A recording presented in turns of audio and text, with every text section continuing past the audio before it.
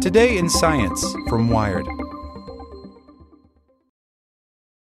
This episode is brought to you by Shopify. Whether you're selling a little or a lot, Shopify helps you do your thing, however you cha-ching. From the launch your online shop stage, all the way to the we just hit 1 million orders stage. No matter what stage you're in, Shopify's there to help you grow.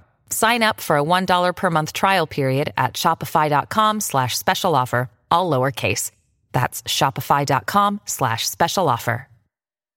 With Lucky Land Slots, you can get lucky just about anywhere. Dearly beloved, we are gathered here today to... Has anyone seen the bride and groom? Sorry, we're here. We were getting lucky in the limo and we lost track of time.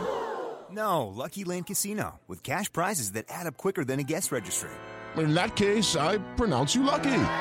Play for free at LuckyLandSlots.com. Daily bonuses are waiting. No purchase necessary. Void where prohibited by law. 18+. Terms and conditions apply. See website for details. Today in Science from Wired. Can reimagined aluminum help fill the demand for copper? As the world converts to electric vehicles and renewable energy, molecular tweaks to aluminum could improve its conductivity. By Gregory Barber. Consider for a moment the electrical wire, a pervasive technology that's extremely easy to forget. Spooled up inside our devices, wrapped around our walls, strung along our streets, millions of tons of thin metallic threads do the job of electrifying the world. But their work is benign and so naturalistic that it does not really feel like technology at all. Wires move electrons simply because that is what metals do when a current is supplied to them. They conduct. But there's always room for improvement. Metals conduct electricity because they contain free electrons that aren't tethered to any particular atoms. The more electrons that flow, and the faster they go, the better a metal conducts. So to improve that conductivity, crucial for preserving the energy produced at a power plant or stored within a battery, materials scientists are typically on the hunt for more perfect atomic arrangements.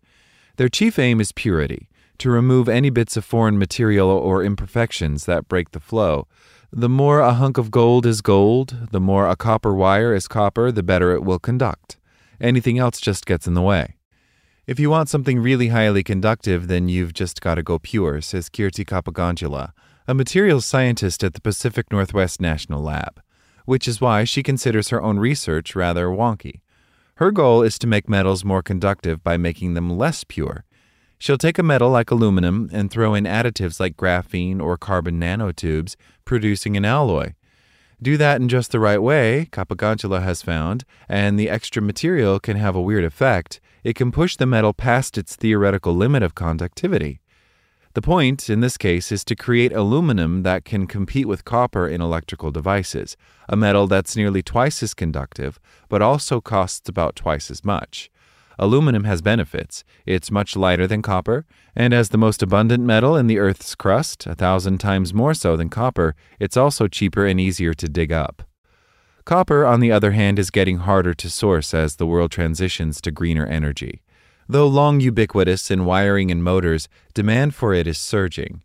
An electric vehicle uses about 4 times as much copper as a conventional car, and still more will be required for the electrical components for renewable power plants and the wires that connect them to the grid. Analysts at Wood Mackenzie, an energy-focused research firm, estimated that offshore wind farms will demand 5.5 megatons of the metal over 10 years, mostly for the massive system of cables within generators and for carrying the electrons the turbines produce to the shore. In recent years, the price of copper has spiked, and analysts project a growing shortfall of the metal. Goldman Sachs recently declared it the new oil. Some companies are already swapping it out for aluminum where they can. In recent years, there has been a multi-billion-dollar shift in the components of everything from air conditioners to car parts. High-voltage power lines already use aluminum wires because they are both cheap and lightweight, which allows them to be strung over longer distances. That aluminum is typically in its most pure and highly conductive form. But this conversion has recently slowed, in part because the swap has already been made for the applications where aluminum makes the most sense, says Jonathan Barnes, a principal analyst in copper markets at Wood Mackenzie. For use in a wider array of electrical appliances, conductivity is the major limit, which is why researchers like Kapagandula are trying to re-engineer the metal. Engineers usually design alloys to improve a metal's other qualities like strength or flexibility, but these concoctions are less conductive than the pure stuff. Even if a particular additive is especially good at transporting electricity, which is the case for the carbon-based materials Capogangela works with, the electrons within the alloy typically have trouble leaping from one material to another. The interfaces between them are the sticking points. It's possible to design interfaces where that isn't the case, but this has to be done with care. The usual ways of making aluminum alloys don't cut it. Aluminum metal has been produced for more than a century using processes that may ring familiar if you remember your high school chemistry textbook. The Bayer process to get aluminum oxide out of bauxite, the sedimentary rock in which the element is chiefly found, followed by the Hall-Héroult process to smelt the material into aluminum metal. That second process involves heating the metal to nearly 1,000 degrees Celsius so that it becomes molten, a not-so-climate-friendly procedure that is a large part of why it takes roughly 4 times as much energy to produce aluminum as it takes to produce copper. And at these temperatures, problems arise for making suitably nuanced alloys. It's much too hot for an additive like carbon, which will lose its carefully designed structure and wind up distributed unevenly through the metal. The molecules of the two substances realign to form what's known as an intermetallic, a hard and brittle material that acts as an insulator. The electrons can't make the jump from one side to the other.